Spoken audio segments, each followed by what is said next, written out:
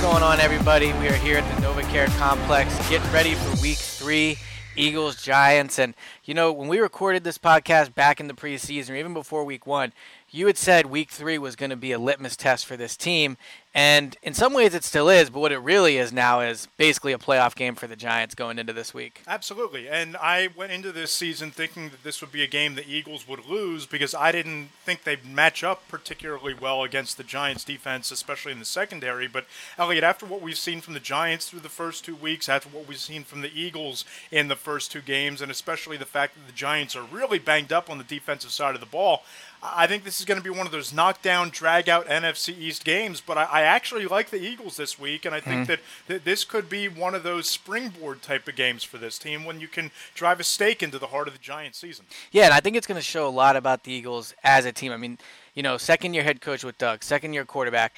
Not a young team, but a team that hasn't been in a lot of playoff-type situations. For better or worse, the Giants, at least Eli have been. I mean, they were in the playoffs last year at Green Bay, so they've played in big games like this. It'll really be interesting to see how the Eagles respond. So definitely a lot to get into today. And the first thing I want to talk about before we really get into the Eagles-Giants is the news about Isaac Seumalo. So we're going to get into that, but before we do, as always, this is the No Huddle Show. I'm Elliot. That's Matt.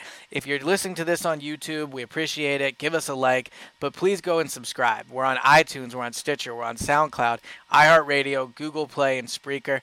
And as always, we love your 5-star reviews, so please leave those when you do subscribe. And we appreciate all the new people that have been doing that. We read every review, we read every comment, so if you do take the time to do that, I promise we'll read it, and I really appreciate it. So, all right, so now that we have that out of the way, let's talk about the big news of the week before we get into the matchups, which is Isaac Seumalo.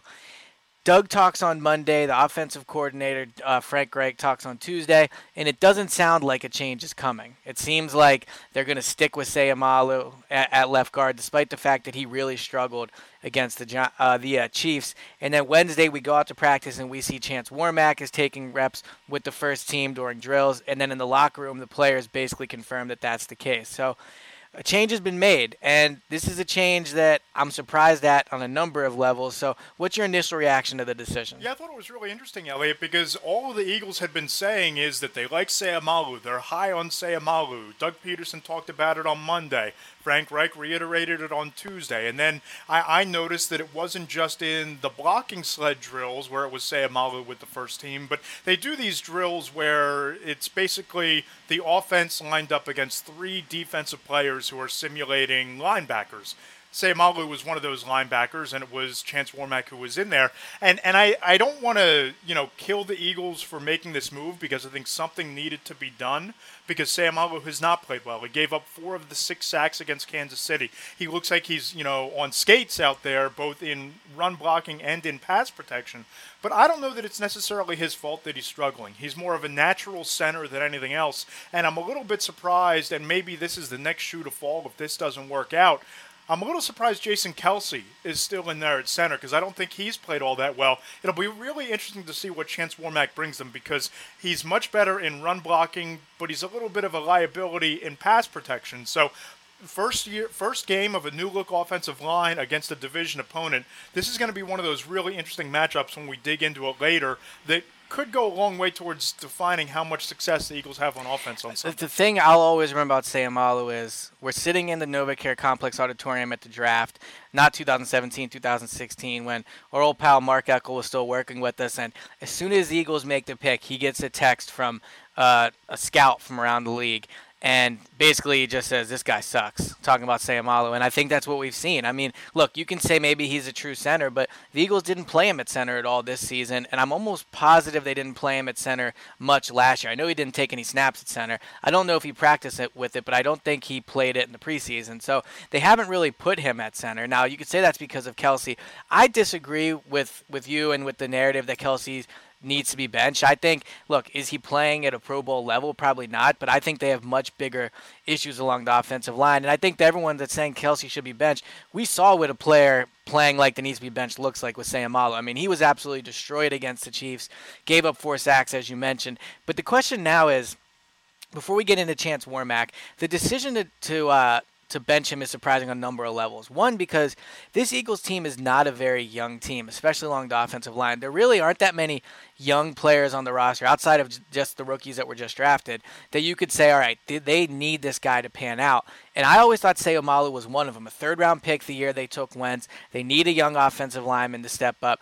And they really wanted Seumalo to win this job. I mean, so much so that There wasn't even a matter of winning or losing. They traded Alan Barber instead of opening it up. Well, they made the decision to cut him first. Let's not forget. They were willing just to simply cut him. But my point is that even after Alan Barber was removed from the roster, this wasn't a competition between Warmack and Seumalo or Warmack and Dylan Gordon or Warmack or another guard that was on this roster during training camp. It was Isaac Seumalo's job. So they were high on him, and I was trying to tell people over the offseason they've been high on him since last year when he played reasonably well. But it seems as though watching him at Oregon State and then watching him this year, he's a much better fit at center. But the problem comes in, Elliot, when you're benching a kid after 2 weeks, and I don't think that they should stick with him. Something needed to be done because the interior of that offensive line has not played well at all. I think the only reason they're sticking with Jason Kelce is that they love his intelligence on the field and the rapport that he has with Wentz. And that's a big factor, though. Oh, no doubt about it. But he hasn't been getting to the second level in terms of run blocking, and he really has been being pushed back into the pocket, which can't happen at center. But I'm a little surprised that was the only move, was benching Isaac Seumalo. And listen, everybody thinks Chance Warmack is going to be this godsend to the offensive line. Maybe he's an upgrade in the running game. Maybe he helps you there. But the Giants have a really aggressive and dynamic front seven that I would not be shocked if he struggles in pass protection almost equally to what Seumalo gave you. Yeah, I mean, look, Chance Warmack isn't any good either. So it's not like the Eagles had a Pro Bowl or quality backup there. There was a reason they were starting Seumalo. Now, I agree with you, and I think as we both said, that it wasn't really much of a competition. So to say that Seumalo won the job isn't true, but clearly they felt Seumalo was their best option. Now, again, I've written about it, I've tweeted about it, and people are always like, why are you bringing it up? Why are you bringing it up? Getting rid of Alan Barber was a huge mistake. He played at a quality level for this team last year. He played in 12 games, I believe. And when he was out on the field, he was one of their better offensive linemen. And I think there was something to be said for bringing back the same 5 starters as last year. I understand why you want to get Seumalo out on the field, but why not have a competition? Why not bring Barber, bring him to training camp, and just see? If Seumalo beats him out, fine. If he doesn't, then you have this exact moment right now. How much could they use Alan Barber on this roster? I mean, going to Chance Warmack, he was also very bad. So, they're going to have an issue at the left guard spot, no matter who they put out there, because they moved on from Alan Barber. And I'm not saying Alan Barber's a Pro Bowl talent, but I'm saying he's a quality, proven starter in this league that they basically just got rid of, despite the fact that they knew Seumalo was a question mark. Even if Seumalo did play well last year, which I don't think he did overall, but even let's just concede the fact that they think he did play well, he still has never been a full-time starter. It was a major question mark coming into the season whether he'd be able to handle it, and they're pulling the trigger on him this early. So I'm not trying to be super dramatic, but I really think this is like it for Seumalo, because I don't get what do you do with him from here on out? I mean, if Warmack struggles, do you put Seumalo back in? Oh, you can't go back to him. That's right. I think that once you make this move, Warmack is your left guard.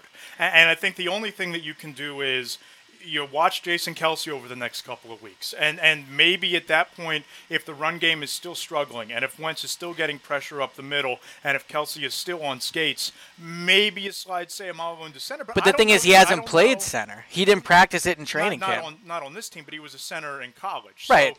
So, but I think that even putting Seumalo in at center, then it's like, why did you throw that money at Stefan Wisniewski? Why did you bring Wisniewski back? Because I think that he might actually be a more complete player and a better option at guard or center than Warmack is at guard and that Seumalo is currently Well, that's interesting, too. I mean, Wisniewski's a guy that, we both remember from his introductory press conference, he didn't really hide the fact that he wasn't happy he was being signed to be a backup. He wasn't really happy with the money he was getting. And then he re-signed this Yeah, and he's been passed over time and time again for starting jobs on this team. So clearly there's something about Wisniewski that they don't like. I disagree with you about Kelce, though. I don't think he's close to getting pulled.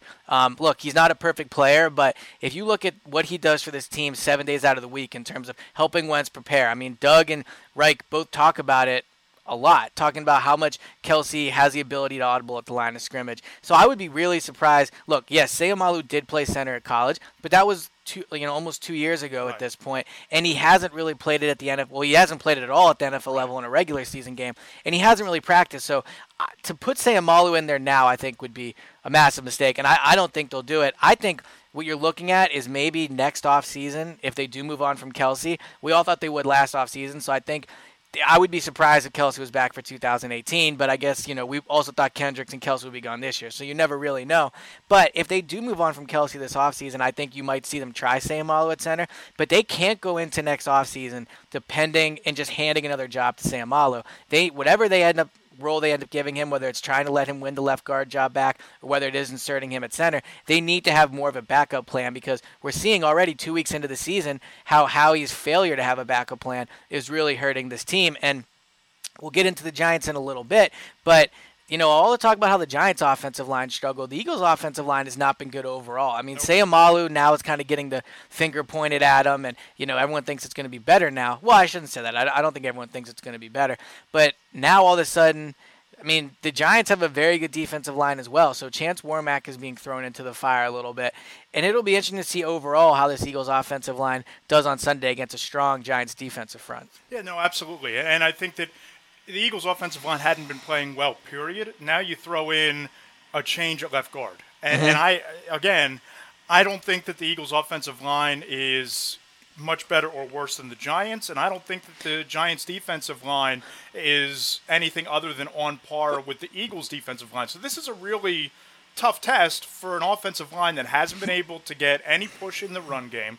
You've had no threat of running the ball. You've been, off-balanced and one-dimensional on offense, and I don't see that changing this week. I know we'll get into it, Elliot, but I don't think that they're going to be able to run the ball on the Giants, and I don't think they need to run the ball to beat the Giants. But to ask this offensive line to hold serve with a very aggressive, very desperate, very talented front three, front seven from the Giants, it's going to be a tall order, because that's a veteran coaching staff with Steve Spagnuolo, and if Spags knows anything, it's going to, he's going to figure out how to exploit Warmack's first game in there. Yeah, so all right, let's get into it. Let's talk about the matchups now. So obviously, as we know, the Eagles 1-1 heading to this week, Giants 0-2. If the Giants lose this game, their chances at the playoffs are basically over. I think teams that start 0-3 have like a less than 10% chance of making the playoffs, and only 4 ever have done it. So a lot of people expected to maybe win the division. Did you end up picking them to win the division? Giants? Yeah, or you picked the Cowboys? I picked the Cowboys. All right, you picked the Cowboys. I picked the Eagles. So,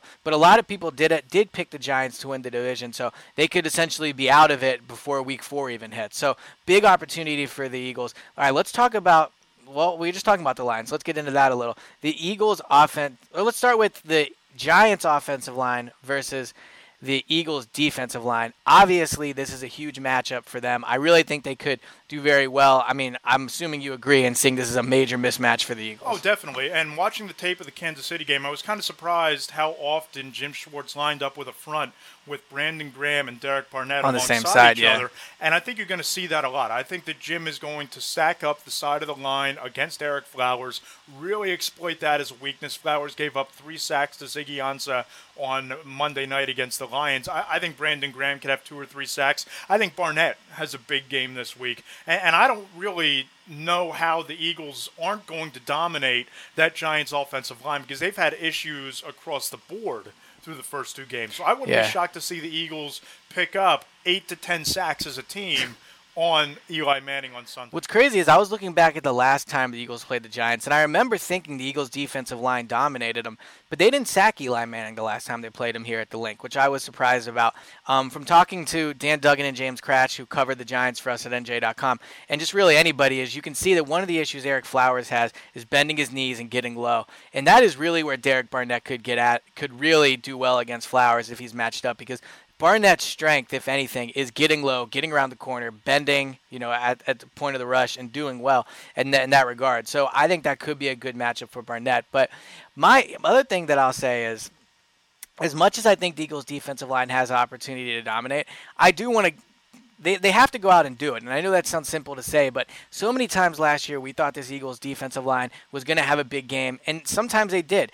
Against the Vikings, they played really well last year. Against the Falcons, and some big games, they did step up, but they were also inconsistent. And they've been very good through the first 2 weeks. They've been dominant. And that Redskins game, they were pretty dominant. Yeah, no, and they were dominant against the Chiefs too. I'd make the case that it was the defensive line and the front seven that won that game. Yeah, because it was the sack fumble from Graham recovered by Cox for the touchdown that iced it. But before that, it was the blitz up the middle from Jenkins and Hicks that forced the Cousins interception. So between the defensive line and the front seven, I think that they won that game for the Eagles on the road in the season opener, even more so than the offense. Yeah, I mean, I would argue Wentz did, but regardless, I agree with your point overall that the defensive line played well this season. That wasn't what I was trying to say. What I was saying was, let's see them go out and do it this week. Let's see them win a matchup they're supposed to win. The Eagles' defensive line can single-handedly win this game for the Eagles. And if they do that, the Giants will be 0-3, the Eagles will be 2-1, 2-0 in the division, and they'll be in a great shot. They'll be in a great place. So let's really see the Eagles' defensive line come out and dominate. So, all right, I think we both agree that's an obvious advantage for the Eagles, and we've talked about that all week. So let's talk about some of the other matchups. Now let's talk about the Eagles offensive line versus the Giants defensive line. We've touched on that a little bit already, so we'll just quickly look over it. But look, the Giants have a very good defensive front as well. Big week again for Lane Johnson and Jason Peters, who I think both have been playing better than they're being given credit for. But obviously, if they give Wentz time in the pocket, I think the Eagles win this game no problem. Yeah, I think Olivia Vernon and Jason Pierre-Paul both have one sack. Damon Harrison in the middle, Snacks Harrison, as they call him up there in New York. He could have a really big game against Warmack and Kelsey in the middle. I don't like the Eagles matchup here, and I think that the biggest challenge for the Eagles is going to be A, keeping Carson Wentz upright, and B, facing the pressure that he's faced for the first two games. It's going to get ratcheted up this week, I think. Wentz needs to protect the football. Can't afford to turn it over against this team, because if you leave a desperate division opponent in the game, they're going to find a way to beat you. So I don't love this matchup, Eagles offensive line against the Giants defensive line. The one way the Giants win this game is dominating up front and getting to Wentz. And that's the thing. I mean, I think we can both agree the Giants offense is going to have trouble moving the ball against the Eagles defense. So if the Eagles offense has put their defense in some tough spots so far this season, if they do that against the Giants, I mean, look, I think this is a Giants team that will roll over on Sunday if they fall behind. So the one way to make sure that doesn't happen is by turning the ball over. I agree. The tip pass thing with Wentz is weird because of how tall he is. I think he's actually been doing a good job taking care of the ball in terms of not I don't think he's made a ton of throws where you say, wow, he really put the ball in danger there. It's just the tip passes that have killed him. And I'm not making excuses for that, but yeah, sorry, go ahead. He seems so much more confident throwing those sideline routes to Alshon Jeffrey or to Zach Ertz than he does throwing it to Nelson Aguilar or especially Darren Sproles. And we saw the drop pick 6 by Ryan Kerrigan in week 1, and we saw the tip pass that led to the interception that led to the Chiefs taking the lead last week.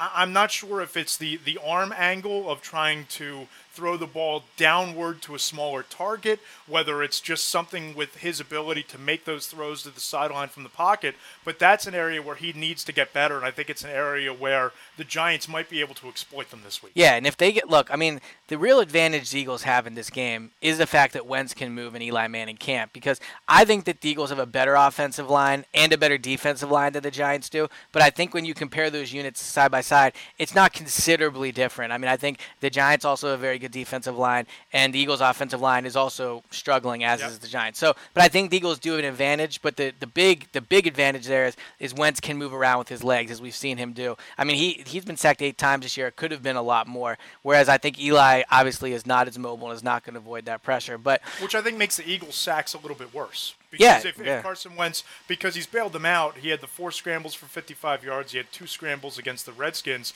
If he has Eli Manning's mobility, he might have been sacked 10 to 12 times. Right. No, I agree. So, I mean, Wentz is going to have to step up and avoid some pressure, as he always does, or at least as he has these past 2 weeks. Let's talk about the Eagles receivers versus the Giants defensive backs. Janoris Jenkins, the Giants' top number 1 cornerback, didn't practice, I don't believe, at all on Wednesday. I don't believe he's practiced at all this week. Didn't play last week for the Giants. So that's a concern for them. And if he doesn't play, that's a big advantage for the Eagles. I thought last week we saw them really start to get Alshon involved in the offense early on, especially on the first drive of the first half and the first drive of the third quarter, which shows that Doug is consciously trying to get Alshon the ball. And I think that's good because you saw what happened. I mean, he had his first touchdown. I think he ended up with 90 yards or something close to it. Alshon should win these matchups again. I mean, the Giants do have a good secondary, but without Janoris Jenkins, that back four looks a lot different. Yeah, I think Landon Collins and Eli Apple are my still boy, Landon. good. Yeah, it's your boy. That's my boy. You loved him from Alabama. I think this is a push, because I think that the Eagles receivers are starting to heat up. Alshon Jeffrey with the 96 yards and a touchdown last week. They keep trying to force it to Torrey Smith. He has 2 or 3 drop passes last week in particular against the Chiefs, and Nelson Aguilar has really done a spectacular job of emerging as that slot receiver option. Then you have Ertz at tight end and in the slot. But this is going to be their toughest test, whether Janoris Jenkins is in there or not. I don't know many secondaries that are as talented and deep as the Giants secondary is. This is a big test for the Eagles. And it'll be it's a push to maybe a slight edge to the Birds. Yeah, and I mean, we're just talking about the pass catchers if you include Ertz in there. I think Ertz versus Landon Collins, they'll probably be predominantly who covers him. Will be very interesting to see because Ertz is Wentz's safety net. I mean, that is a guy he loves to throw the ball to, especially on third downs. And if Landon Collins takes him away, it'll be interesting to see where Wentz decides to go with the ball.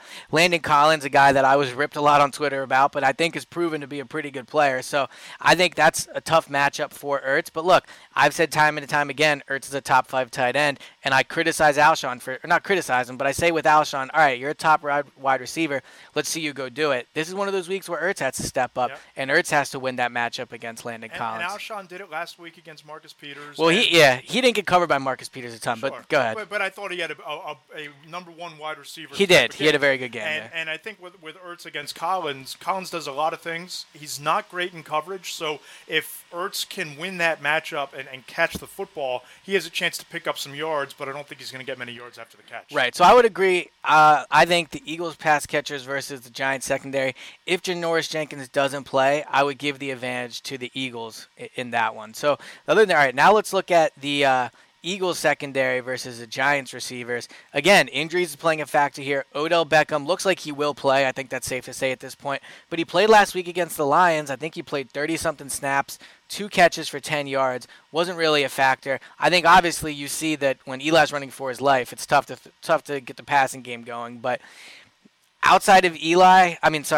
Odell, Sterling Shepard, Brandon Marshall. Shepard, big year last year, hasn't done much so far this season. And Brandon Marshall with the huge drop last year. The Giants receivers were supposed to be the best in the division. Obviously, the offensive line is playing a role in this, but they really haven't done anything for the first 2 weeks. What do you think of that matchup? Well, let's also lump Evan Ingram in here. Yeah. Because they're using the tight end in a similar fashion that the Eagles use a tight end, funneling the passing game over the middle of the field, particularly when Eli's facing that pressure on the outside. I give the Giants the edge here because the Eagles are so banged up. You have Rodney McLeod not going to play. Jalen Watkins probably not going to play. Corey Graham hasn't practiced all week, so you might be faced with a situation of having to play Chris Maragos at safety, which the Eagles staff doesn't want to do, or Camu Grugier-Hill, the special teams linebacker extraordinaire, might be back there playing safety. I don't love this matchup for the Eagles secondary, and Odell Beckham 4 catches, 35 yards last week. Is that what he had? Okay, If he's fully healthy, and I don't even know that he's fully healthy at this stage and if he's much more than a decoy, but if he's effective and if they can get the aerial attack going through Ingram, if the Eagles' pass rush doesn't get home, Eli might have some pretty big numbers because I don't love the secondary in this matchup. So, all right. So if you told me Odell was healthy, I would agree with you. But I just don't think Odell is that healthy. I think you saw it against the Lions. Yep. And if you don't have a healthy Odell, let's look at some of the other matchups. So Brandon Marshall, if there was a receiver that Rasul Douglas, who probably might start because of the injury to Jalen Watkins and Ronald Darby, if there's a receiver that you could pick to have Rasul Douglas play against in his opener, it would be a guy like Brandon Marshall, a guy that is physical, not super fast, also is struggling. I'm not saying Rasul Douglas has the advantage there, but I think that that's a matchup where if you're going to have to start Rasul Douglas, that's one of the better players to have him go against. But the 2 places where I really think give the Eagles the advantage here is, one, and I can't believe I'm saying this, I like the matchup of Patrick Robinson versus Sterling Shepard, the Giants slot receiver. I think Robinson has played very well as a nickel cornerback, and if Odell's not himself, they're going to need Sterling Shepard, and I like Patrick Robinson's chances there. And Evan Ingram, look, I know we disagreed about how we thought that the Malcolm Jenkins did against tight ends last week. Travis Kelce, here's what I know.